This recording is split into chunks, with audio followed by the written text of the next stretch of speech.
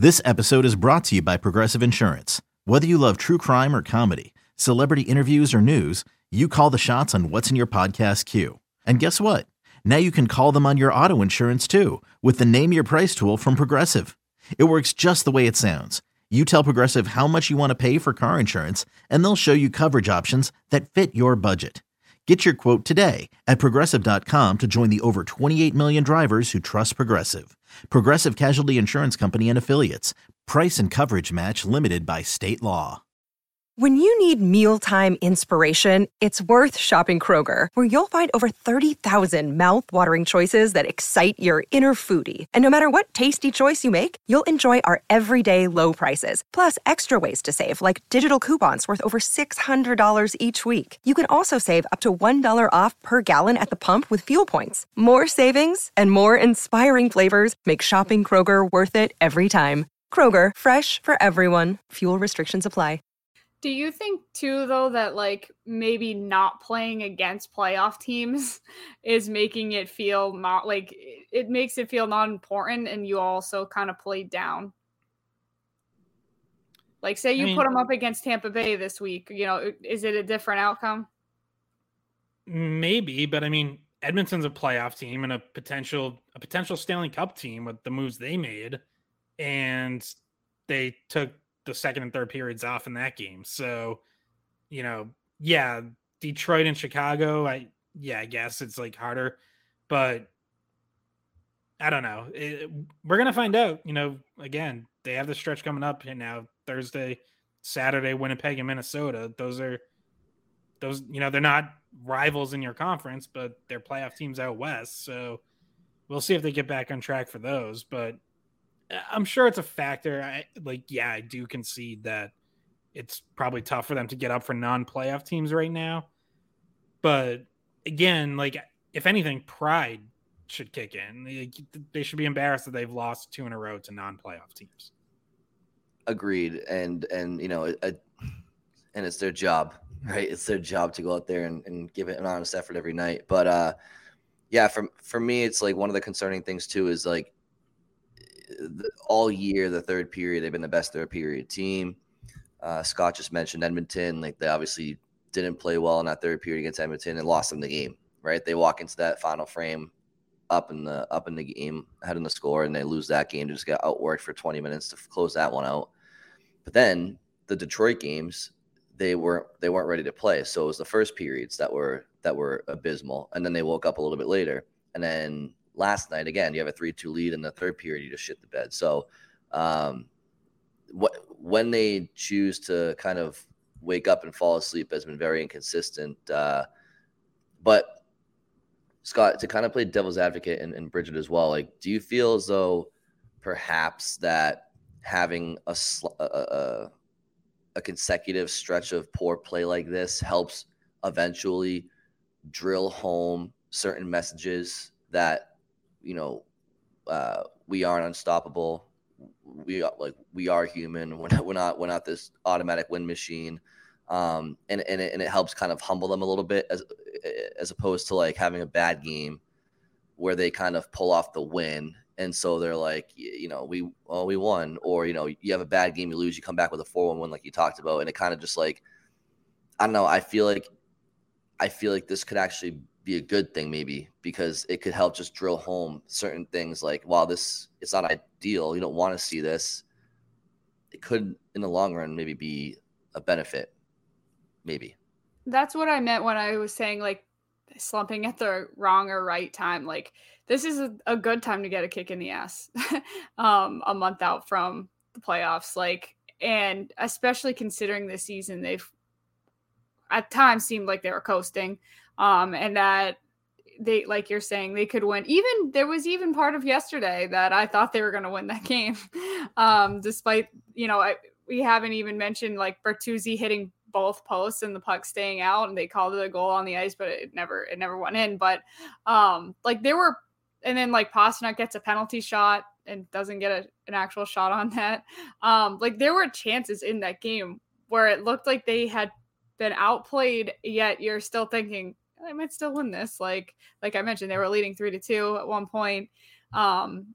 if that goal had gone in from Bertuzzi, we're talking about a different game. Like and if Pastrnak scores and Bertuzzi, like it even at times looked like they're still going to find a way to win it, despite being outplayed by a lesser team. But no, I agree. I think that's how you have to look at it, is as like okay, wow, we don't want to be embarrassed. Like, we don't want to be this team going into the playoffs that's like this super team, best team that Boston has ever had, one of the best teams the league has ever seen in over 100 years, and just go out in the first round. How embarrassing would that be? So, like, maybe just a taste of bad, just like a bad taste in your mouth. You don't want it to happen again.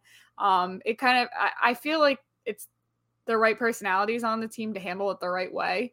And you guys say like the pride needs to kick in. I feel like they do all have a lot of pride in not just beating, like not just playing well against teams that they know they have to beat. Like, I don't think that they do take they at least wouldn't tell you that they wanted to, treat any game on the schedule like it was like an easy win and whatnot. So I think that the pride is there. And we're about to find out, I guess. But another discouraging thing was the power play. I feel like the penalty kill got more chances than the power play. I don't have the statistics in front of me.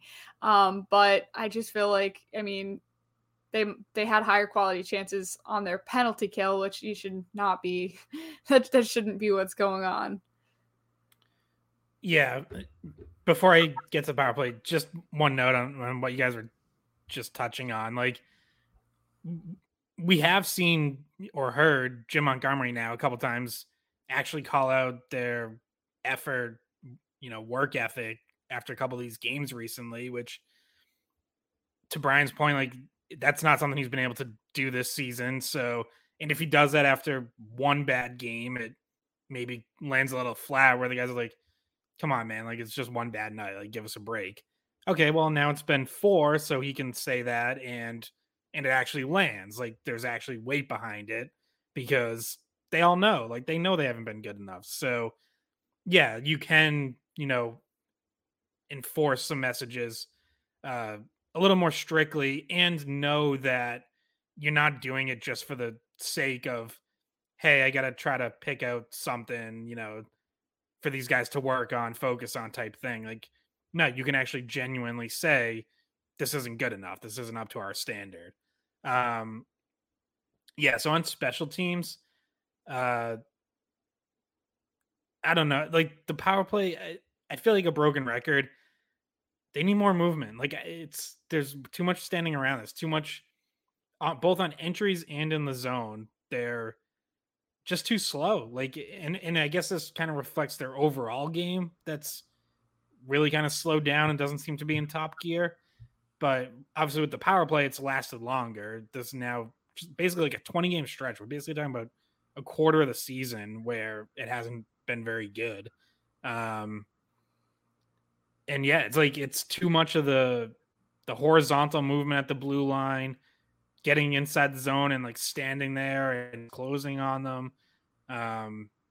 Guys just kind of setting up in their positions and not moving around.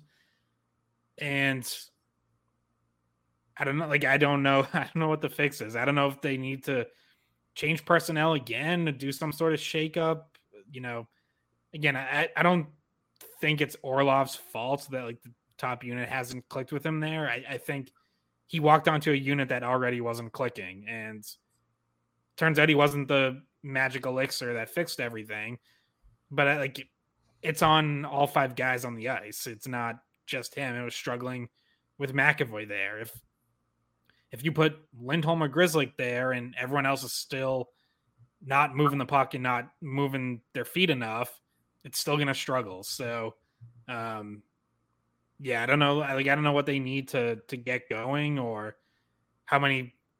And that's the other thing. Like, they haven't had a ton of practice time with the schedule. I think they had, 2 full prices last week. But one was a day that Bergeron and Krejci were off, and I don't, trying to remember. I was there. I don't think they did any special teams work that Monday. So it was really only Wednesday. And now you get into another stretch where they're getting very few practices in on this road trip. So they have to figure it out in game and in video sessions because they're not going to get the on ice practice work where they can just devote 20 minutes to it. But yeah, it feels like a lot of the same stuff over and over again. Yeah, I mean, I think the solution is just to break through a little bit here and there, get some confidence going. I don't think Orlov is the guy there for long term. I had no issue with the experiment, but I mean, I feel like Lindholm is the best defenseman on the team at getting pucks to the net, getting pucks through. I would try him for a cup of coffee, and if that doesn't work out, just go back to McAvoy and just hope these guys can figure it out. Because I mean, there's too much talent for them to keep struggling. I think ultimately they're pressing hard, so just gotta break through eventually. And I think honestly, confidence sometimes is the explanation for a lot of things, or lack thereof. Just depends. Bridget, I feel like you mentioned off the top, the first goal Ullmark let in wasn't great. Mm-hmm.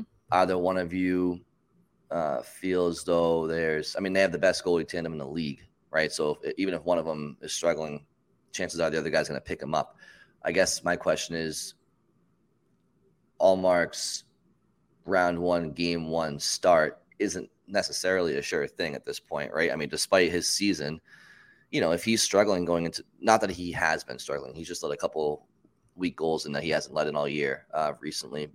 But hypothetically, if you were struggling going into the playoffs, would you guys feel confident just letting him start round one, game one, based off of the macro scope of his season? Or are you playing it more on like a week by week basis? Like whoever's giving you the best chance to win, you have confidence in both guys to put them in? I mean, for me, Ullmark is still the clear number one right now. So that's not in doubt to me. I mean, I think it's really just been one one off game Tuesday night, and maybe, another goal or two here and there.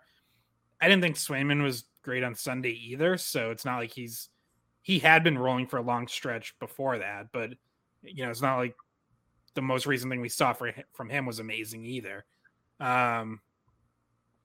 Yeah, I mean, I think there's still time for it to play out. Like, I guess if Ullmark hits a little bit of a prolonged skid and Swayman finishes strong, then sure, I would go with the hot hand. But I think I'm still a ways from that. Like, that would still need to happen over, I don't know, a 10-game sample or something. Which, how many games do we even have left? Yeah, as it is, I'm still very confident in Ullmark, and I think he's earned that start, and it's not too much of a discussion in my mind. Like, I'm still probably 75-25 towards Ullmark.